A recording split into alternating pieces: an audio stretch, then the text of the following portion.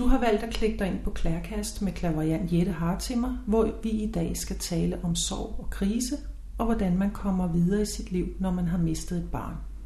I studiet sammen med mig sidder Ilse Jonsen, der mistede sin datter i en trafikulykke. Tak for, at du vil komme her og fortælle om dine tanker og oplevelser. Ja, selv tak. Jeg har selv befundet mig i en stor sorg, og i den søgte jeg med lys og lygte efter andre, der har gennemgået det samme. Jeg gik på nettet, jeg lånte samtlige bøger, der var at finde om emnet på biblioteket, og jeg talte med andre, der selv havde prøvet at miste en, der stod dem nær. Alt sammen for at finde trøst og håb, og for at kunne forstå og bearbejde de mange følelser, der er i sorgen.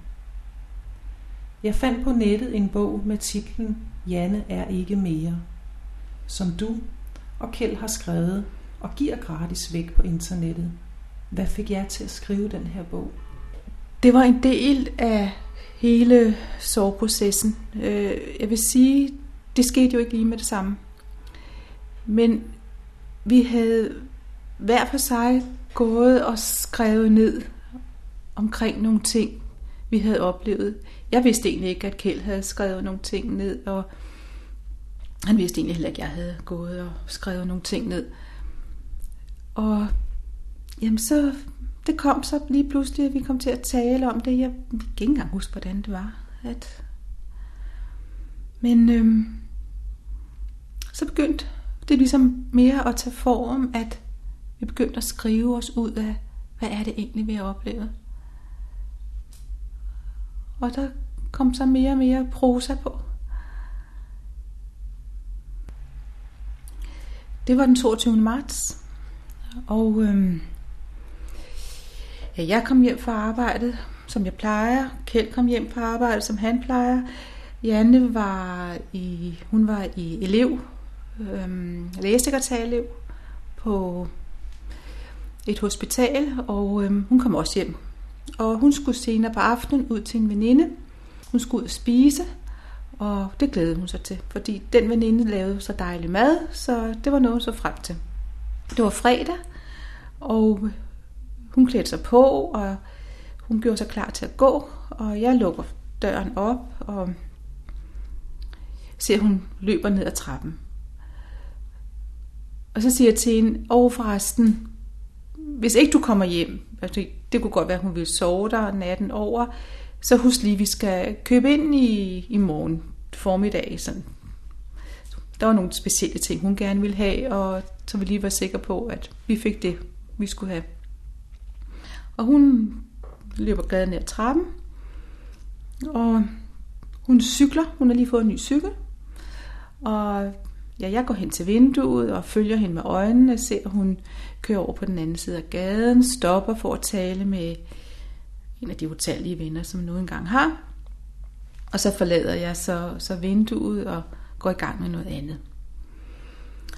Sidst på aftenen, så går vi i seng, og da klokken er cirka 20 minutter over 11, så ringer det på dørtelefonen. Vi har en speciel lejlighed, der går over de to underste lejligheder. Så vi har faktisk 2 opgange. Den opgang, der bliver ringet på, det er ikke den, Janne normalt bruger. Så det er meget underligt, at det ringer der. Og det gør allerede der, at da jeg går hen for at høre, hvem det er, så sådan lidt angst, fordi klokken er mange. Og da jeg tager dørtelefonen, så kan jeg høre en stemme siger, det er politiet. Og så bliver jeg rigtig skrækslagen, og jeg råber til Kjeld, det er politiet, der er sket Janne noget. Det er ligesom det, der bare ryger ind. Og jeg lukker op, og de kommer så op i lejligheden. Og Kjeld, han kommer hurtigt op af sengen og får noget tøj på og bliver ved med at sige, hvad der sket? Er der sket Janne noget? Jeg siger faktisk ingenting, fordi jeg er fuldstændig i chok. Og politiet fører os ind i stuen, og hen ved vinduet, der tager han sådan gardinet og trækker for. Og så siger han, jeg synes, vi skal sætte os ned. jamen, er der sket noget, og hvad er der sket? Og Kjeld bliver ved med at spørge. Og så er det, han siger, at Janne er ikke mere. Og jeg tænker, hvad er det, han siger? Altså. Og så fortsætter han, pigen havde et sygesikringsbevis på sig, og det er derfor, vi er så hurtige. For ulykken var sket lige over på den modsatte side af gaden. Og jeg tænker, sygesikringsbevis? Nej, så er det ikke Janne, fordi det har hun fået stjålet. Men så tænker jeg, nej, hun har fået det igen. Og så siger han også, hun cyklede på en grøn cykel. Og jeg tænker, nej. Ja. Men det var jeg kan egentlig ikke huske så meget mere. Altså det hele, det gulvtæppet, det blev trukket væk, og så sad jeg og tænkte, hvordan skal jeg fortælle min mor det her? Altså det var sådan den første tanke, for de var så tæt knyttet, så jeg tænkte, det kan hun ikke, det kan hun slet ikke finde ud af, og jeg kunne det heller ikke. Så fortsætter han med, at vi skal med ind på hospitalet, for vi skal ind og identificere hende. Og det hele foregår i sådan noget trance. Så tøj på, og ja, jeg kan dårligt huske, hvordan vi kommer ned i den der politibil, men det gør vi jo. Og vi bliver kørt hen til hospitalet. Og der er faktisk ikke særlig mange derinde, og der er en sygeplejerske, der tager imod os. Og hun snakker, og jeg tænker, ti stille. Altså, jeg kan slet ikke finde ud af det her. Og hun tilbyder os en kop kaffe. Jeg tænker, jeg skal ikke have noget kaffe. Så det var lige et øjeblik, fordi de var ved at gøre hende i stand. Og det hele var altså bare så uvirkeligt. Det var simpelthen, det var komplet uforståeligt. Så blev vi så ført ind i det værelse, hvor hun lå. Og vi stod og kiggede, og jeg tænkte, det var da en dårlig film. Altså det her, det vil jeg ikke. Jeg vil ikke mere nu. Og alligevel så tænkte vi begge to, det er ikke Janne, der ligger der. Altså det var sådan, der var ingen gnist, der var ingenting. Det var bare en skal, altså. Det var. Så gik politiet, og jeg kan huske, at jeg ville så gerne tage hende op. Og så kommer sygeplejersken, og nej, det må du ikke. Og bagefter så kan jeg tænke på, hvorfor det? Altså, hvorfor skulle hun bestemme, hvad jeg måtte? Men det lod jeg hende altså gøre, og ja, så stod vi der, og kunne ikke forstå noget som helst. Så på et tidspunkt, så forlod vi hende jo, og skulle hjem. Og der var ingen af os, vi havde hverken penge, eller vi havde intet med, fordi vi var bare kommet afsted til i den politibil. Og så siger hun, jamen, vi kunne få til en taxa hjem. Og så siger hun, ja. Så fik vi til en taxa hjem. Jo, så havde jeg fået udleveret hendes taske. Hun havde sådan en lille rygsæktaske, den havde jeg så fået med. Hvor der var, der var nogle ting af hendes i.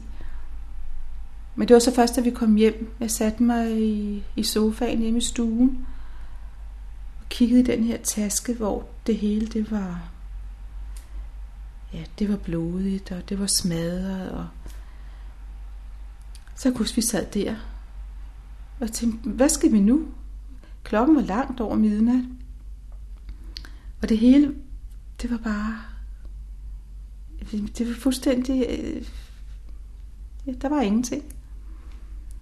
Så siger jeg til Kjeld, vi er nødt til at sige det til nogen.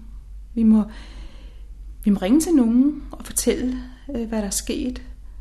Og vi skulle ringe til min mor. Altså, hun var ude og passe min brors kat på det tidspunkt, så hun var ikke hjemme hos sig selv. Og jeg tænkte, vi kan da ikke bare ringe og sige, hvad der er sket.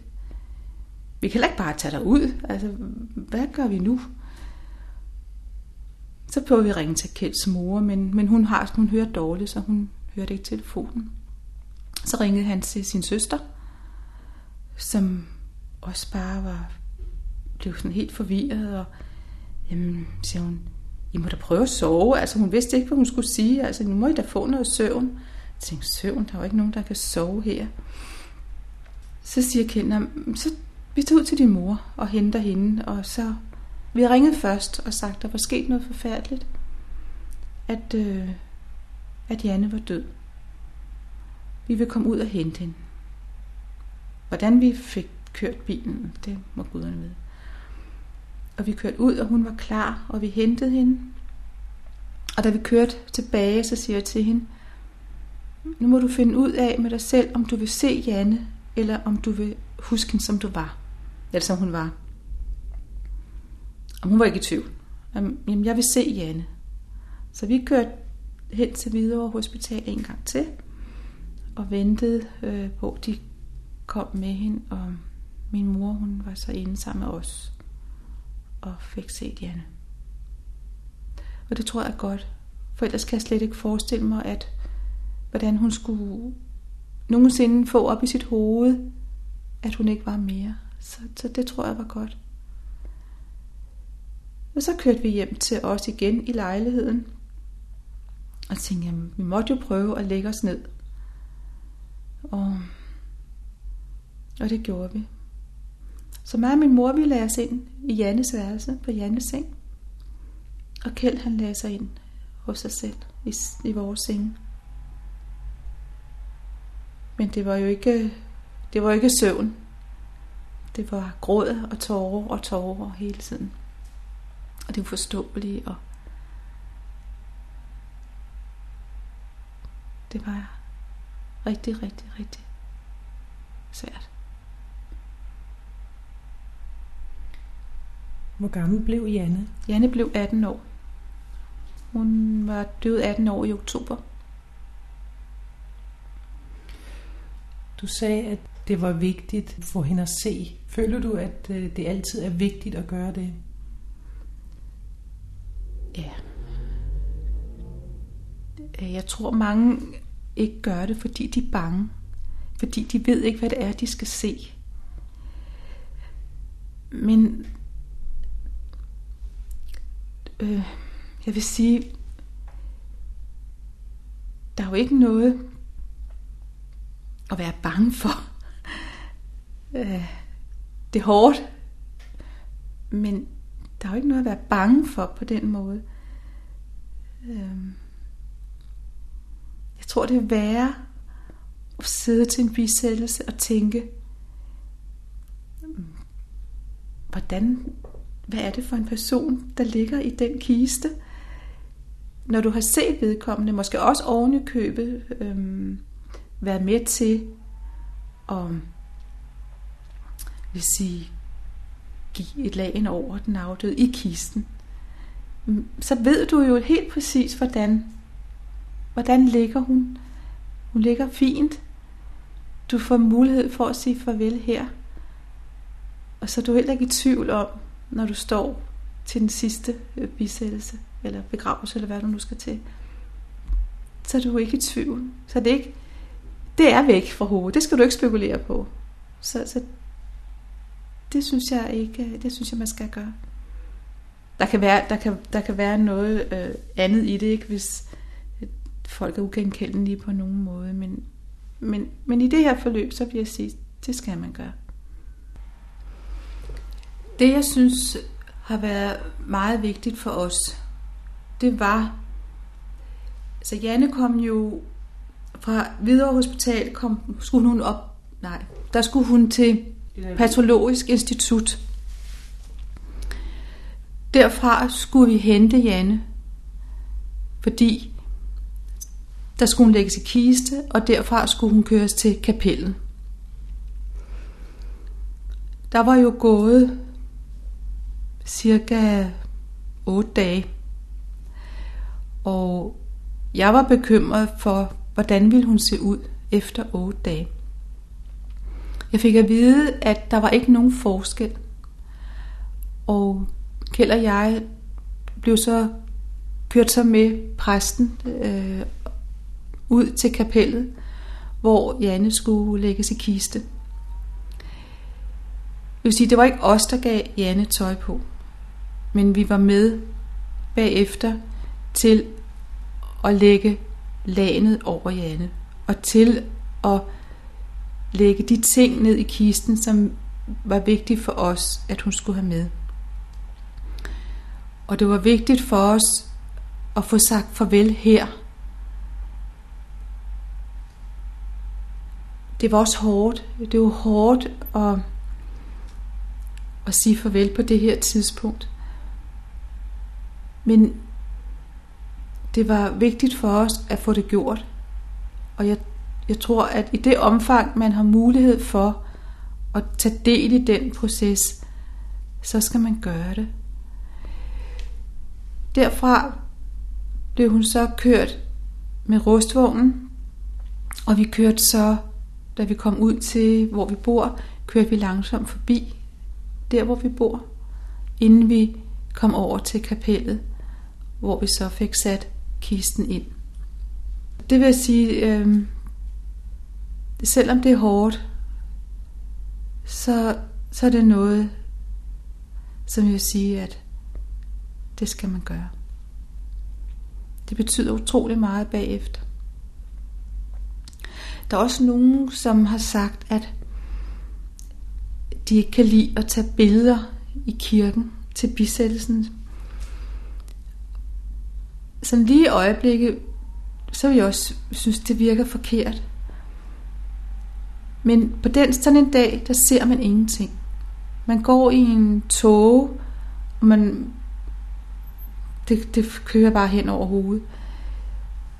Og bagefter er det altså rart at have billeder af, hvordan så det ud, hvordan så kirken ud, hvordan så blomsterne ud, hvordan var det egentlig. Man kan jo selv vælge selvfølgelig, om man vil se dem eller ej. Men i det øjeblik, hvor der har mulighed for at se dem, så er det altså til stede. Så man skal ikke lade sig skræmme af det. Og ellers kunne man jo bare sige, at jeg vil ikke have dem. Har I selv været med til at vælge, hvad for noget tøj hun skulle have på i kisten? Ja, det var vi heller ikke i tvivl om. Heller ikke med, hvad det var for noget sengetøj, der skulle være, og hvad hun skulle have på, og hvad der skulle med i kisten. Alle de ting. Derfor er det utrolig vigtigt, at man giver sig tid fra den pågældende dør, og indtil der er en bisættelse, begravelse. At man giver det tid til at få alle de detaljer, som man gerne vil have på plads. Det er for sent bagefter. Men at man giver sig tid til at overveje, hvad er det, der skal til for at gøre det her helt rigtigt. Der er mange, der siger, at det skal overstås. Hej. Vi skal skynde os, fordi nu det kan vi slet ikke holde ud at tænke på. Men det er et meget vigtigt valg, at man får de ting på plads med, hvad den pågældende skal have på, giver sig tid til at tænke over, hvordan skal kisten pyntes, giver sig tid til at tænke over, hvad skal der ske i kirken. At alt det der, på en eller anden måde, der er noget ro over det, at det falder på helt på plads. Så man ikke bagefter siger, ej, det skulle vi jo også have gjort. Det er for sent. Er der noget, du ville ønske, du havde gjort anderledes i den forbindelse? Nej. Heldigvis. Har I fået tilbudt krisehjælp? Politiet ringede til os på et tidspunkt, et par dage efter ulykken, og sagde, at vi kunne gå på Hvidovre Hospital, og der var krisehjælp. Vi tog derhen, tilskyndet af familien, fordi de kunne virkelig se, at vi led. Og de kan ikke nå helt ind. Det er helt umuligt for dem. Så vi valgte så at tage hen og tale med nogen der, men der var ikke noget i det for os. Vi forlod stedet igen skuffet. Også fordi, jeg tror, du har meget store forventninger til, at man lige med et fingerknips kan gøre nogle mirakler. Der er ingen mirakler. Det er den hårde vej. Der er ingenting. Hvordan valgte I, om Janne skulle bisættes eller begraves? Det var et af de spørgsmål, som virkelig tog lang tid at blive enige om. Jeg har altid sagt, at jeg ville jordbegraves. Eller har altid sagt, at han skulle brændes. Og vi har jo aldrig, det er ikke noget, du taler aldrig med dit barn om, at det har jeg ikke hørt om i hvert fald. Hvad skal der ske, når jeg ikke er mere? Og slet ikke til barnet, hvad skal der ske, når du ikke er mere? Jamen det spørgsmål er jo ikke noget, man naturligt vil tale om. Så jeg havde det utrolig svært med at tænke over, at hun skulle brændes. Fordi det ville jeg ikke selv bryde mig om. Men jeg kan godt huske, at vi engang sad og talte om det, og det var det, Kjeld kom med og siger, jamen der var den dag, vi talte om det, hvor du siger, at du vil jordbegraves. Og så siger Janne, nej, så skal ormene grave inde i dig. Og det kunne hun slet ikke, den der kunne hun slet ikke lide. Så han sagde, at dem er man jo nødt til at sige, så ville hun jo ikke jordbegraves. Min mor, som stod mig meget nær, der stod mig meget nær, og stod Janne meget nær, skulle også jordbegraves. Og kunne slet ikke forholde sig til den tanke om, at Janne skulle brændes. Så jeg skulle også forholde mig til spørgsmålet over for hende, men var der nødt til at sige, at det er vores beslutning. Og det var der sådan set ikke noget at gøre ved, selvom hun ikke kunne lide den. Men det gjorde det også vanskeligt at skulle sige, at Janne skal altså bisættes. Men Janne blev bisat. Og jeg kan godt se nu, at det var det, vi måtte gøre. Det havde ikke været rigtigt at jordbegrave hende. Når du stod midt i sorgen og krisen, hvem rakte du ud efter? Fordi jeg kan jo forestille mig, at familien kan jo være med så langt som de nu kan, og arbejdskollegaer kan være med så langt de kan. Men hvor gik du hen? Hvad gjorde du? Dels havde jeg jo heldigvis Kjeld, og han havde mig. Og så havde vi altså vores dejlige præst, som var der og var en meget, meget stor støtte for os. Hun stillede alle de spørgsmål, som familien ikke tør spørge om. Og det var en lettelse. Hun hjalp os utrolig meget igennem mange, mange uger, måneder, år efter. Og er der stadigvæk. Har du været i kontakt med forældreforeningen eller andre netværksgrupper? Ja, vi har været i kontakt med forældreforeningen. Vi har mistet et barn. Og de udgiver jo et blad 4 gange om året, 5 gange om året. Jeg kan ikke rigtig huske, hvordan. Og der kan du jo også læse om andre, der er i samme situation som dig. Og de har også nogle netværksgrupper, og hvad du har behov for. Så det er også en stor hjælp. Forældreforeningen har i øvrigt også en gudstjeneste en gang om året på Allerhelgenes dag, som er kun dedikeret til forældre, der har mistet deres barn. Dels er der en omkring spædbarnsdød, og dels er der en omkring andre, hvor der har mistet deres barn. Jeg vil sige, hvis man har mulighed for at gå til sådan en gudstjeneste, så er den også den er meget varm, og den er meget hjertelig. Og der sidder du jo i en situation med alle de andre, som er nøjagtigt i samme situation som dig. Du får mulighed for at tænde et lys for dit barn, og få sunget nogle salmer, få grædt en hel masse, og hvor det virkelig en dag, der er dedikeret til mit barn. En rigtig, rigtig varm gudstjeneste. Det kan rigeligt anbefales. Efter chokket og efter den uge, hvor Bejde jo går med detaljer omkring valg og bisættelse og alle de spørgsmål, der følger, så opstår der jo en fuldstændig tomhed bagefter. Hvordan taklede du det?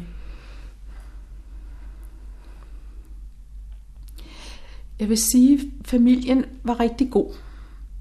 De gjorde nogle ting, som var gode.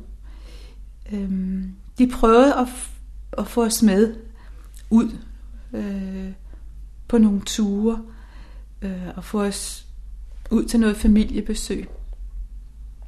Det var egentlig ikke det, vi synes, vi havde allermest lyst til. Men hvad vi gjorde det. Men jeg må indrømme, jeg husker ikke tiden særlig godt. Det er noget af det, som det ligger meget langt væk. Det er fortrængt. Vil du ønske i dag, at der var nogen, der havde gjort noget andet? Jeg synes, familien stillede rigtig godt op for os. Vi kunne ikke finde ud af noget. Vi kunne ikke købe ind. Vi kunne ikke lave mad. Vi kunne ingenting, stort set. Men de var gode til at komme, også med mad, og sige, nu skal I altså have noget at spise, og nu havde de så mad med og dækket bord og prøvede at få noget i os. De kom ofte,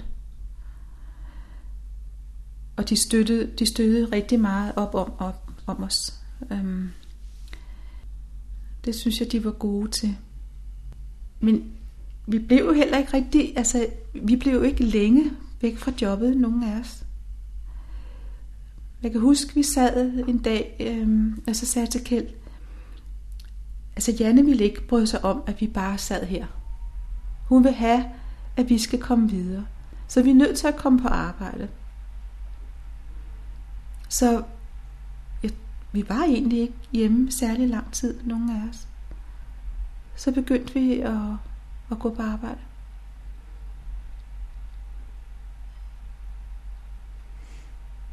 Det er jo tit, at folk jo i begyndelsen støtter meget og er der.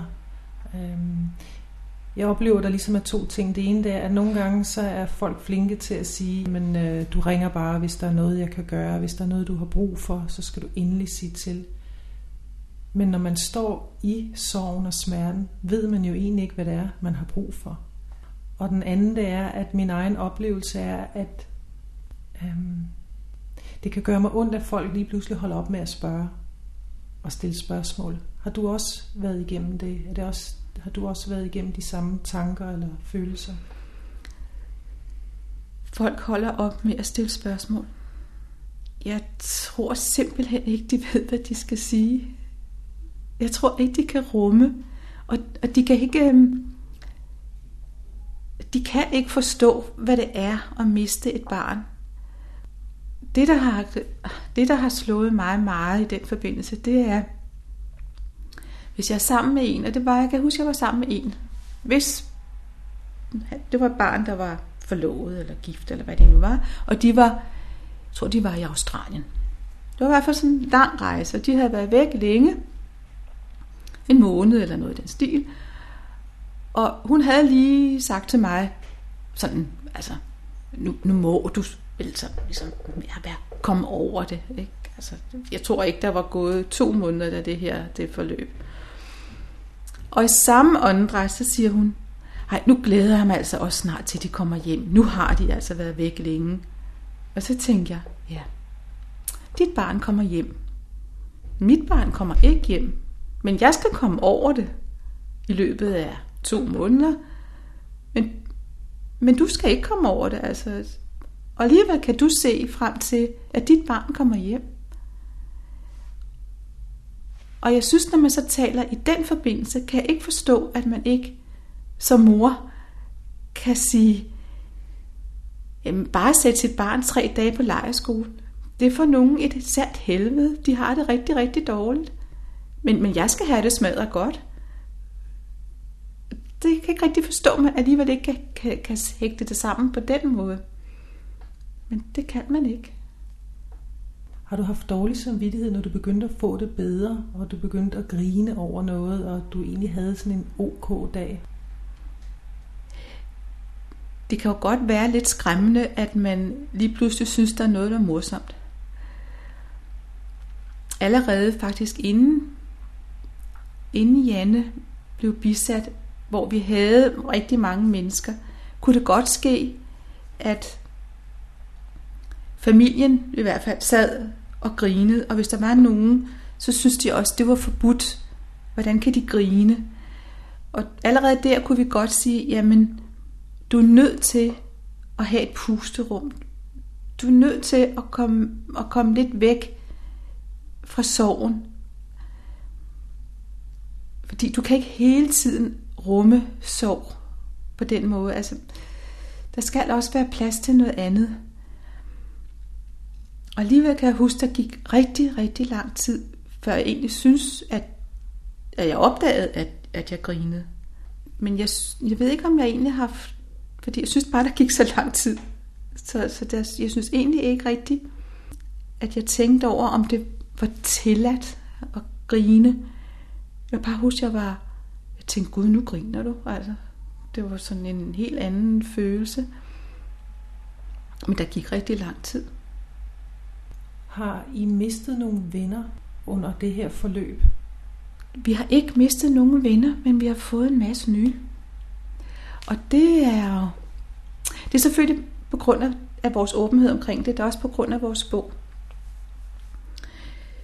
Det, at man har mulighed for at tale med nogle andre, som har været i nøjagtig samme situation som en selv, det har vi sådan et stort behov for. Fordi du kan ikke tale med nogen, som ikke har mistet et barn på samme måde, fordi de forstår det simpelthen ikke. Men hvis du taler med nogen, der har mistet et barn, så er vi jo præcis i samme sted. Og det er altså en lettelse. Så jeg vil sige, at vi har faktisk fået flere venner. Vi har ikke mistet nogen. Jeg tror, vi har talt om, at vi egentlig godt kunne forstå, selvom vi måske ikke rigtig kunne forstå det, så vi alligevel leve os ind i, at det måtte vi acceptere, at vores verdener ikke mere er de samme. At vi må acceptere, at man taler ikke om Janne, selvom vi smadrer gerne vil. Det er meget, der er et par stykker i familien, som ikke er bange for at tale om Janne, og ikke er bange for at tale om det overnaturlige. Og der kan vi jo mærke en forskel, hvordan det er. Men vi accepterer også, at der bliver ikke talt om Janne, men der bliver talt om nogle andre ting. Hvordan har det været i den efterfølgende tid, hvis I er blevet inviteret til fest, eller der har været sådan nogle højtider? Tog I med til dem? Vi har taget med til festerne. Der var en, jeg specielt husker. Det var en familie, hvor Janne også var kommet rigtig meget. Og da jeg så alle de her mennesker, og jeg tænkte, Janne er her ikke, og Janne kommer heller ikke. Jeg tror, jeg var der i 5 minutter. Jamen, så begyndte jeg simpelthen at stortude, og der var egentlig ikke andet end at tage hjem igen. Jeg kunne simpelthen ikke klare. Og jeg har også selv svært ved at holde fester.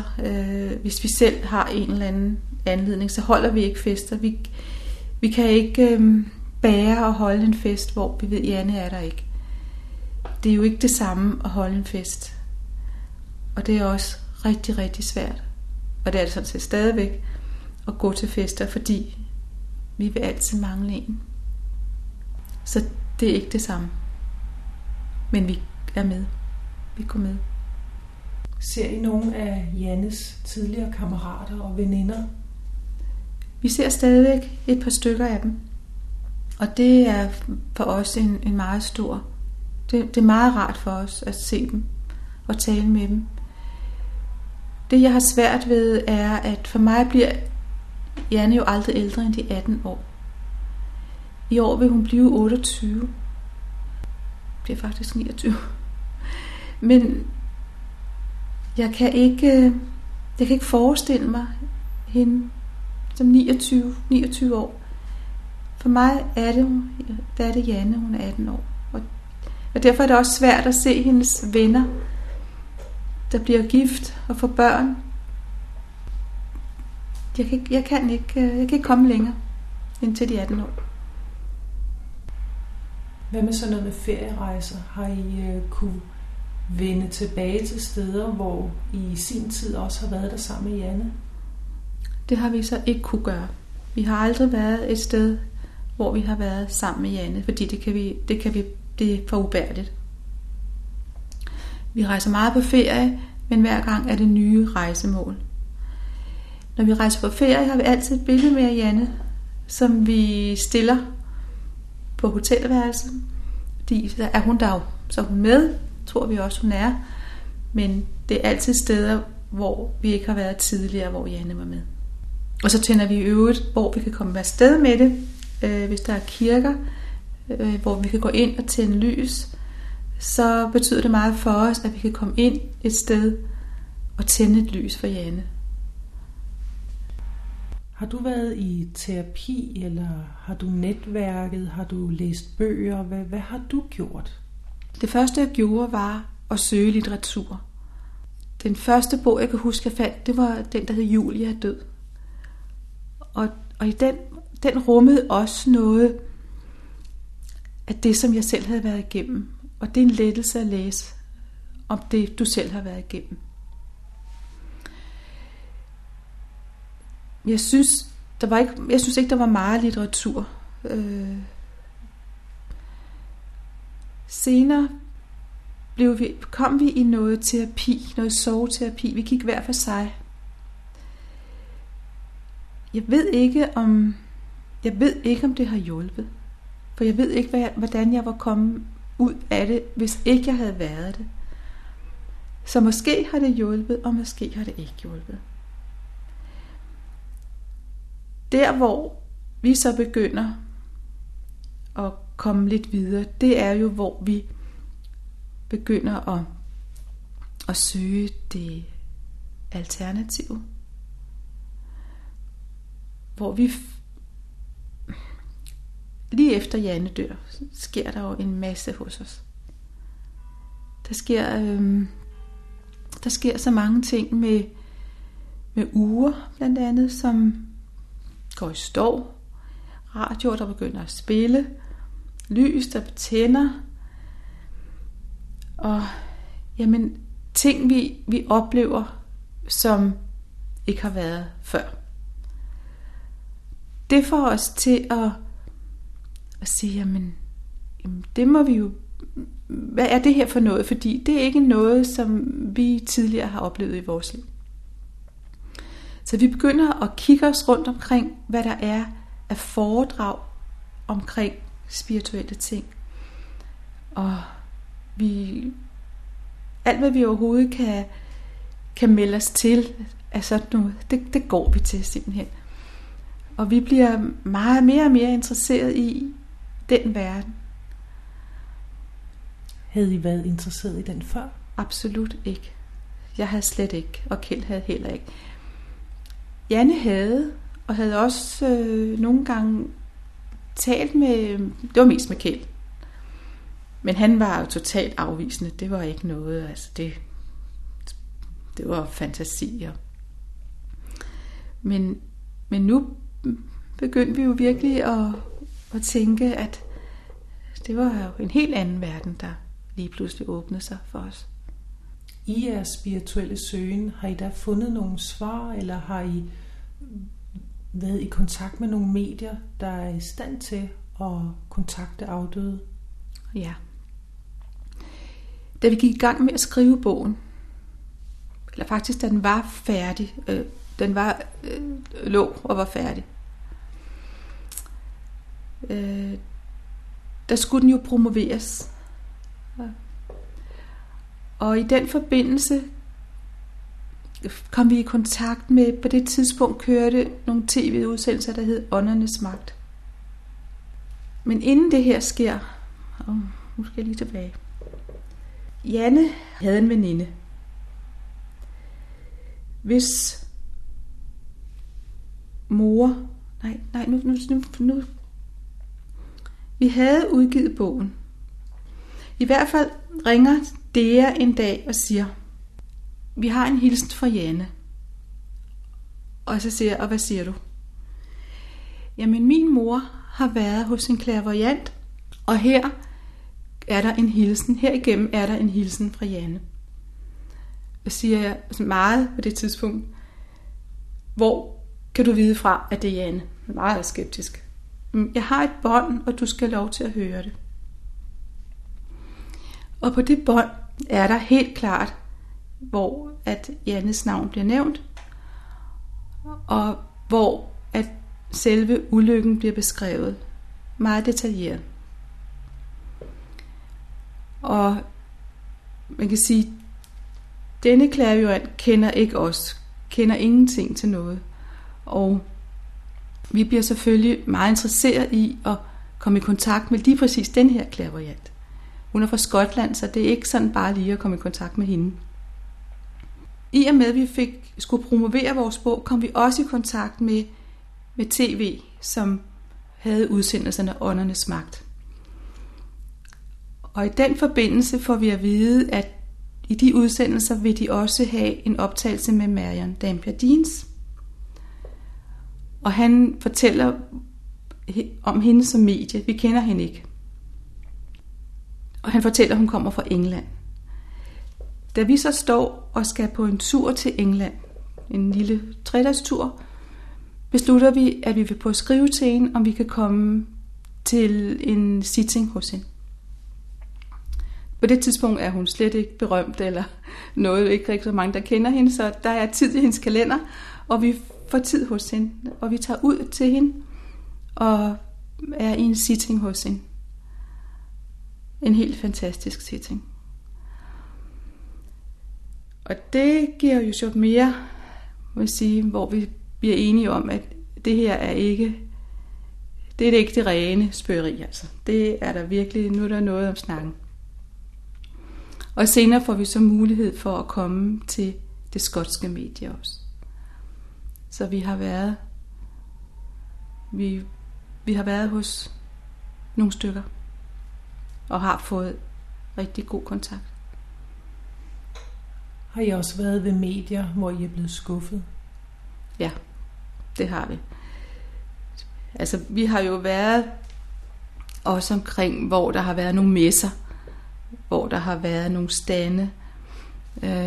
Vi har også ved andre lejligheder haft opsøgt nogle medier, hvor vi har tænkt, det her, det var ikke det rigtige. Og hvor vi siger, det er jo vigtigt, at man er meget selektiv. Og også bruger sin sunde fornuft og siger, at man skal jo ikke tage alt råt for usødet. Du er nødt til selv også at være lidt fornuftig og sige, jamen, er der noget i det her, eller er der ikke noget i det her? Har Jannes død været med til at ændre dit syn på livet? Ja, det har det helt bestemt.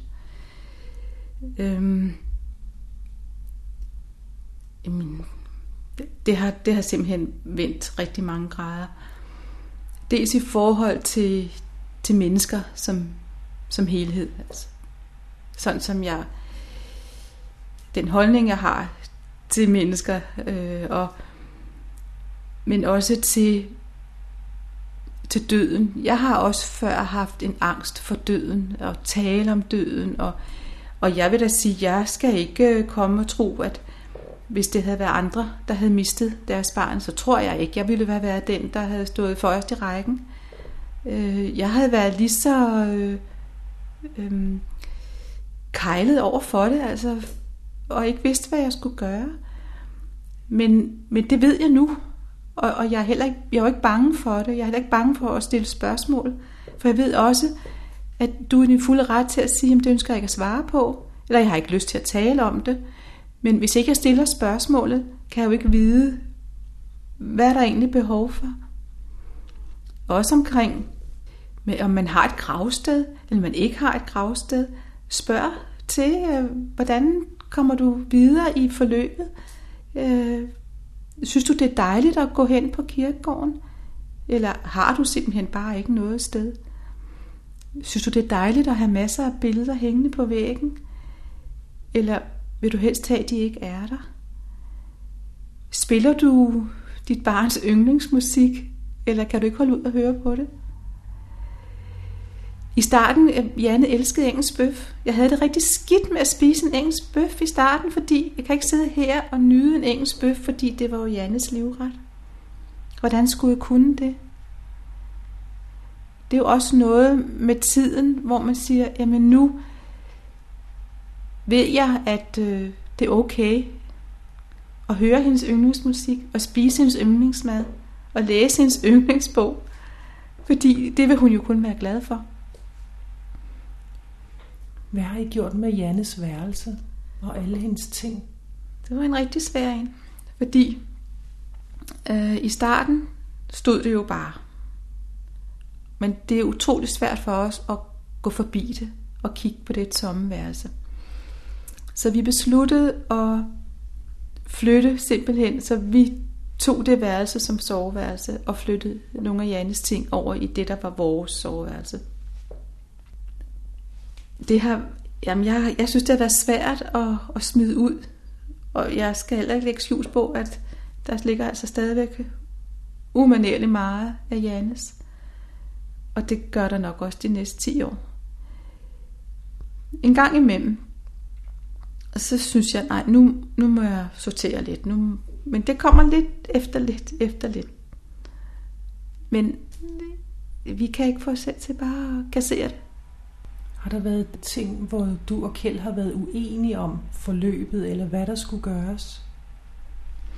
Nej, den eneste, det var omkring med bisættelsen, altså hvor vi blev uenige. Men ellers har vi heldigvis, vil jeg sige, taklet det ens.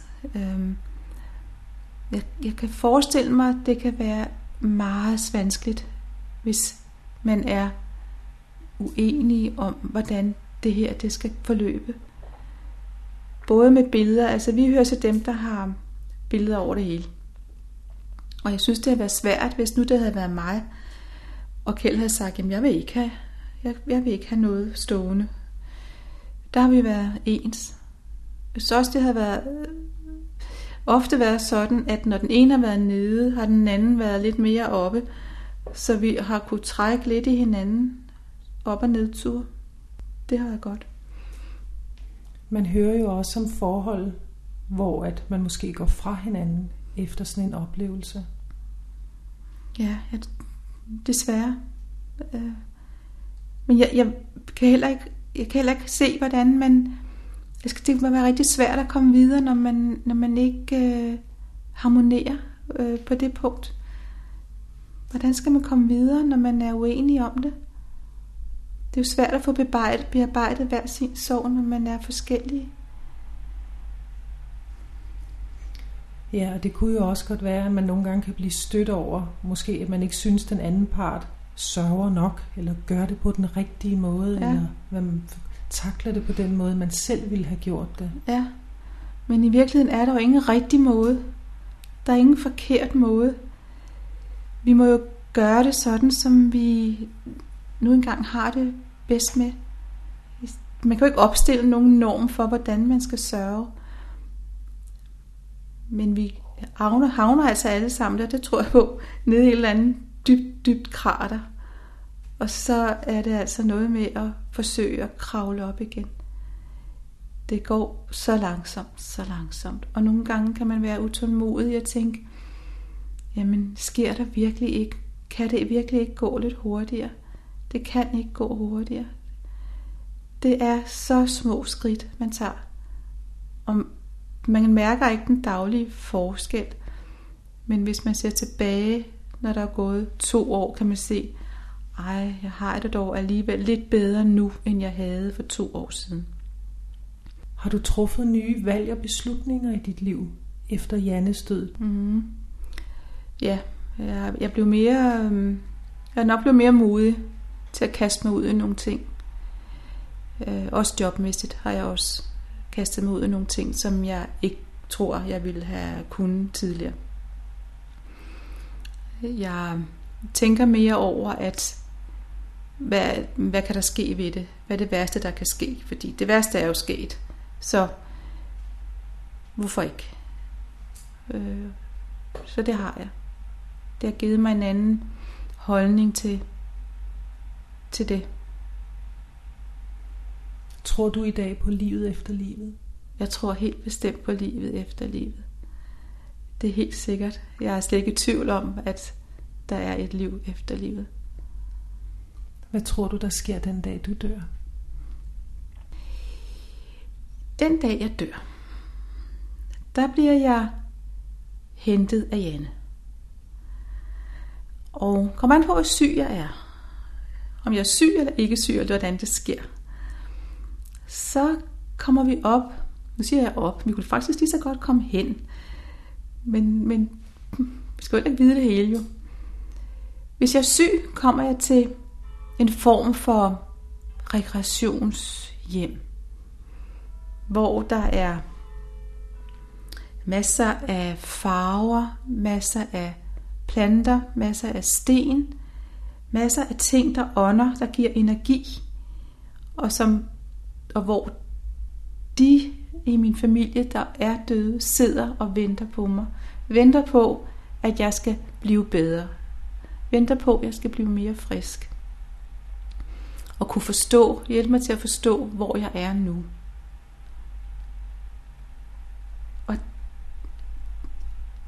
Og så ved jeg ikke, men jeg tror bare på, at det er et sted, der er helt vidunderligt, og fuld af farver, og fuld af liv, og fuld af glæde, og hvor man ikke tænker i, hvad der er rigtigt, og hvad der er forkert.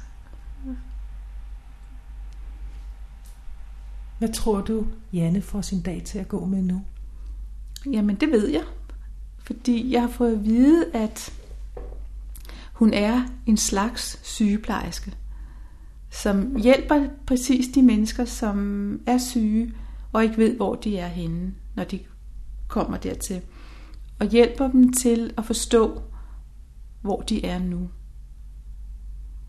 Og så går hun til koncerter, for hun skal jo ikke betale for dem. Så hun hører Elvis, og hun hører alle de stjerner, som hun nu godt kunne lide, som har forladt os. Har du nogensinde ønsket selv at dø? Ja.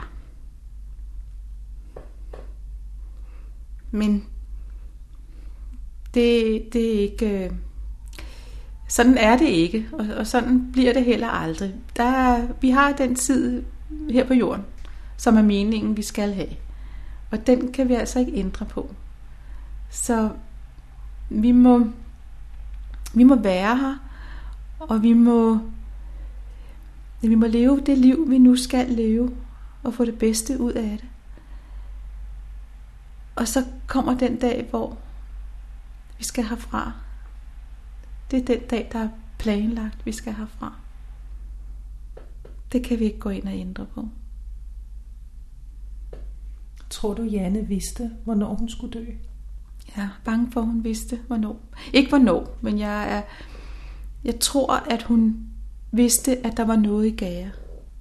Jeg tror, hun vidste, at hun ikke blev gammel. Jeg tror ikke, hun kendte selvfølgelig ikke datoen. Men jeg tror, hun har haft en indre viden om måden, og om, at hun ikke blev gammel. Hvorfor tror du det? Fordi vi fandt nogle digte, hun havde skrevet, hvor hun stort set beskriver sin egen død. At den sker på en vej. Så jeg tror, at hun har haft en viden omkring det, som hun egentlig bare ikke kunne finde ud af i hovedet. Hvad er det for noget, der sker? Og hun har heller ikke haft det forfærdeligt. Hun har ikke haft nogen at tale med om det. Fordi hun kunne ikke tale med mig om det. Hun har heller kunne tale med Kjeld om det. Hvis hun havde kommet til mig og sagt om, at jeg tror, jeg skal dø som ganske ung, så ville jeg jo have sagt, ej, så ikke nu noget vås. Ikke? Så det er jo ikke noget, du på nogen måde kan tale med nogen om. Er der nogle tidspunkter, hvor du føler, at det er mere svært end andre? Det er altid svært til jul og i højtider. Det er svært til fødselsdag, og det er svært til dødsdag. Jeg kan jo ikke begribe, at den dag ikke står lige så skarpt i erindringen hos hele familiekredsen, som den gør hos mig. Og jeg kan ikke forstå, at der kun er få familiemedlemmer, som kommer den dag, eller går på kirkegården den dag og lægger en blomst. De behøver ikke at ringe til os, men vi er jo skarpe iagttagere af, hvad der ligger på kirkegården. Og jeg har forsøgt at vende den i mit hoved, og jeg kan også godt se, at jeg kan ikke forlange det, og jeg kan ikke forvente det.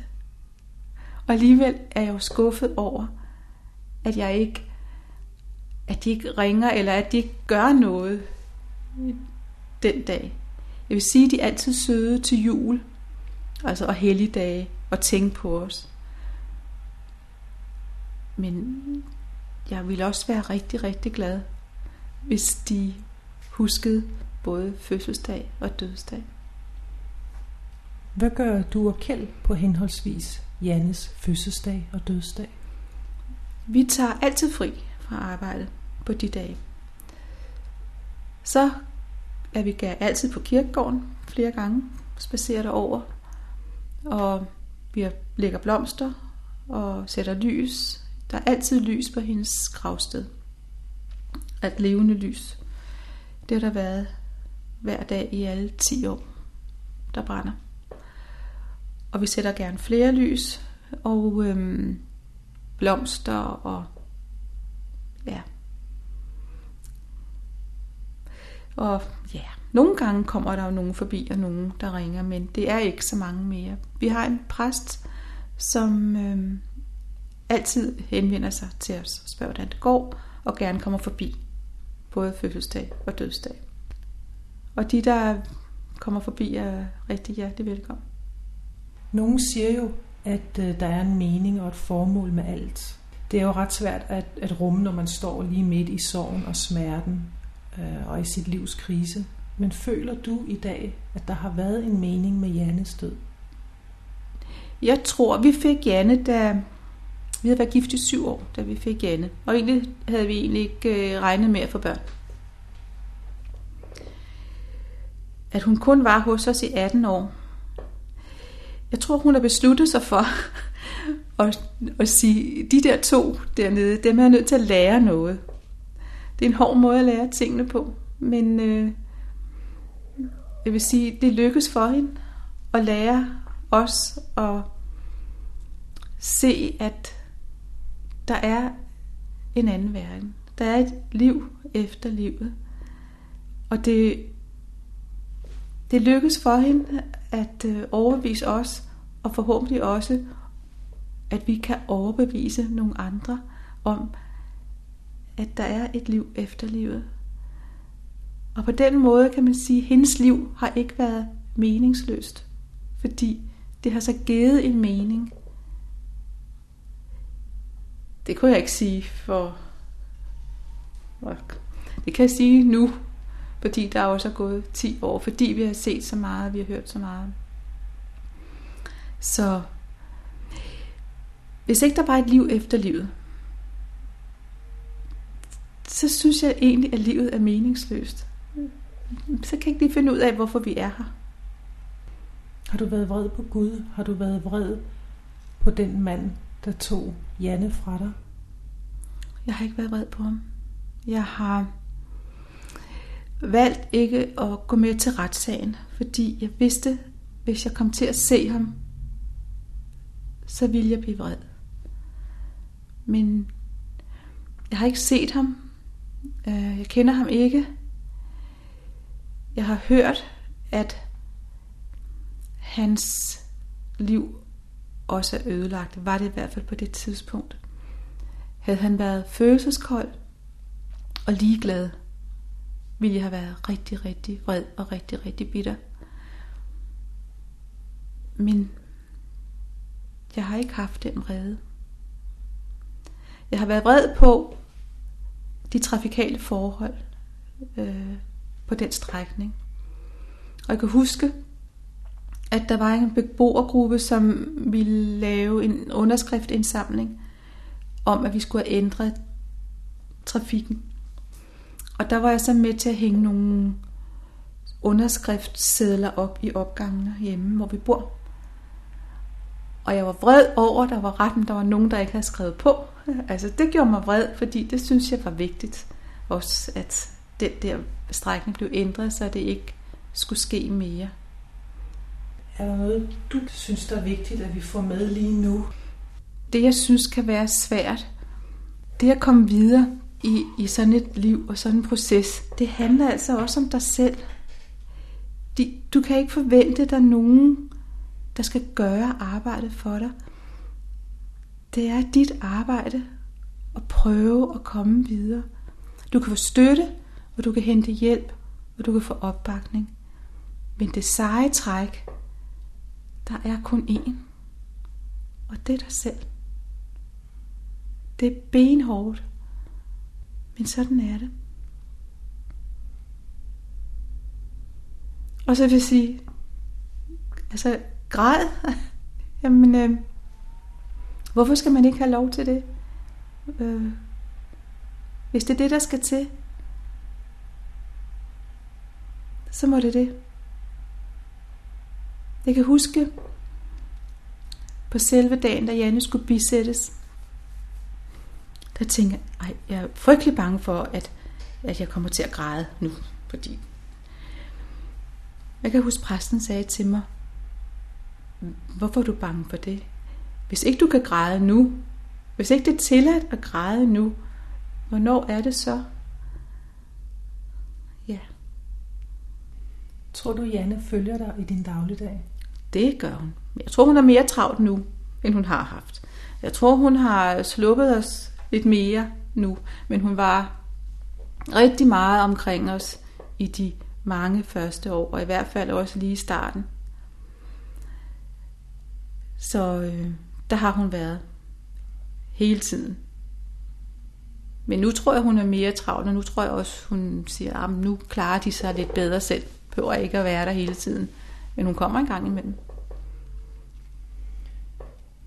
Hvis hun nu har været med og overvære den her optagelse, vi to har lavet med hinanden lige nu, hvad tror du så, hun vil sige til dig?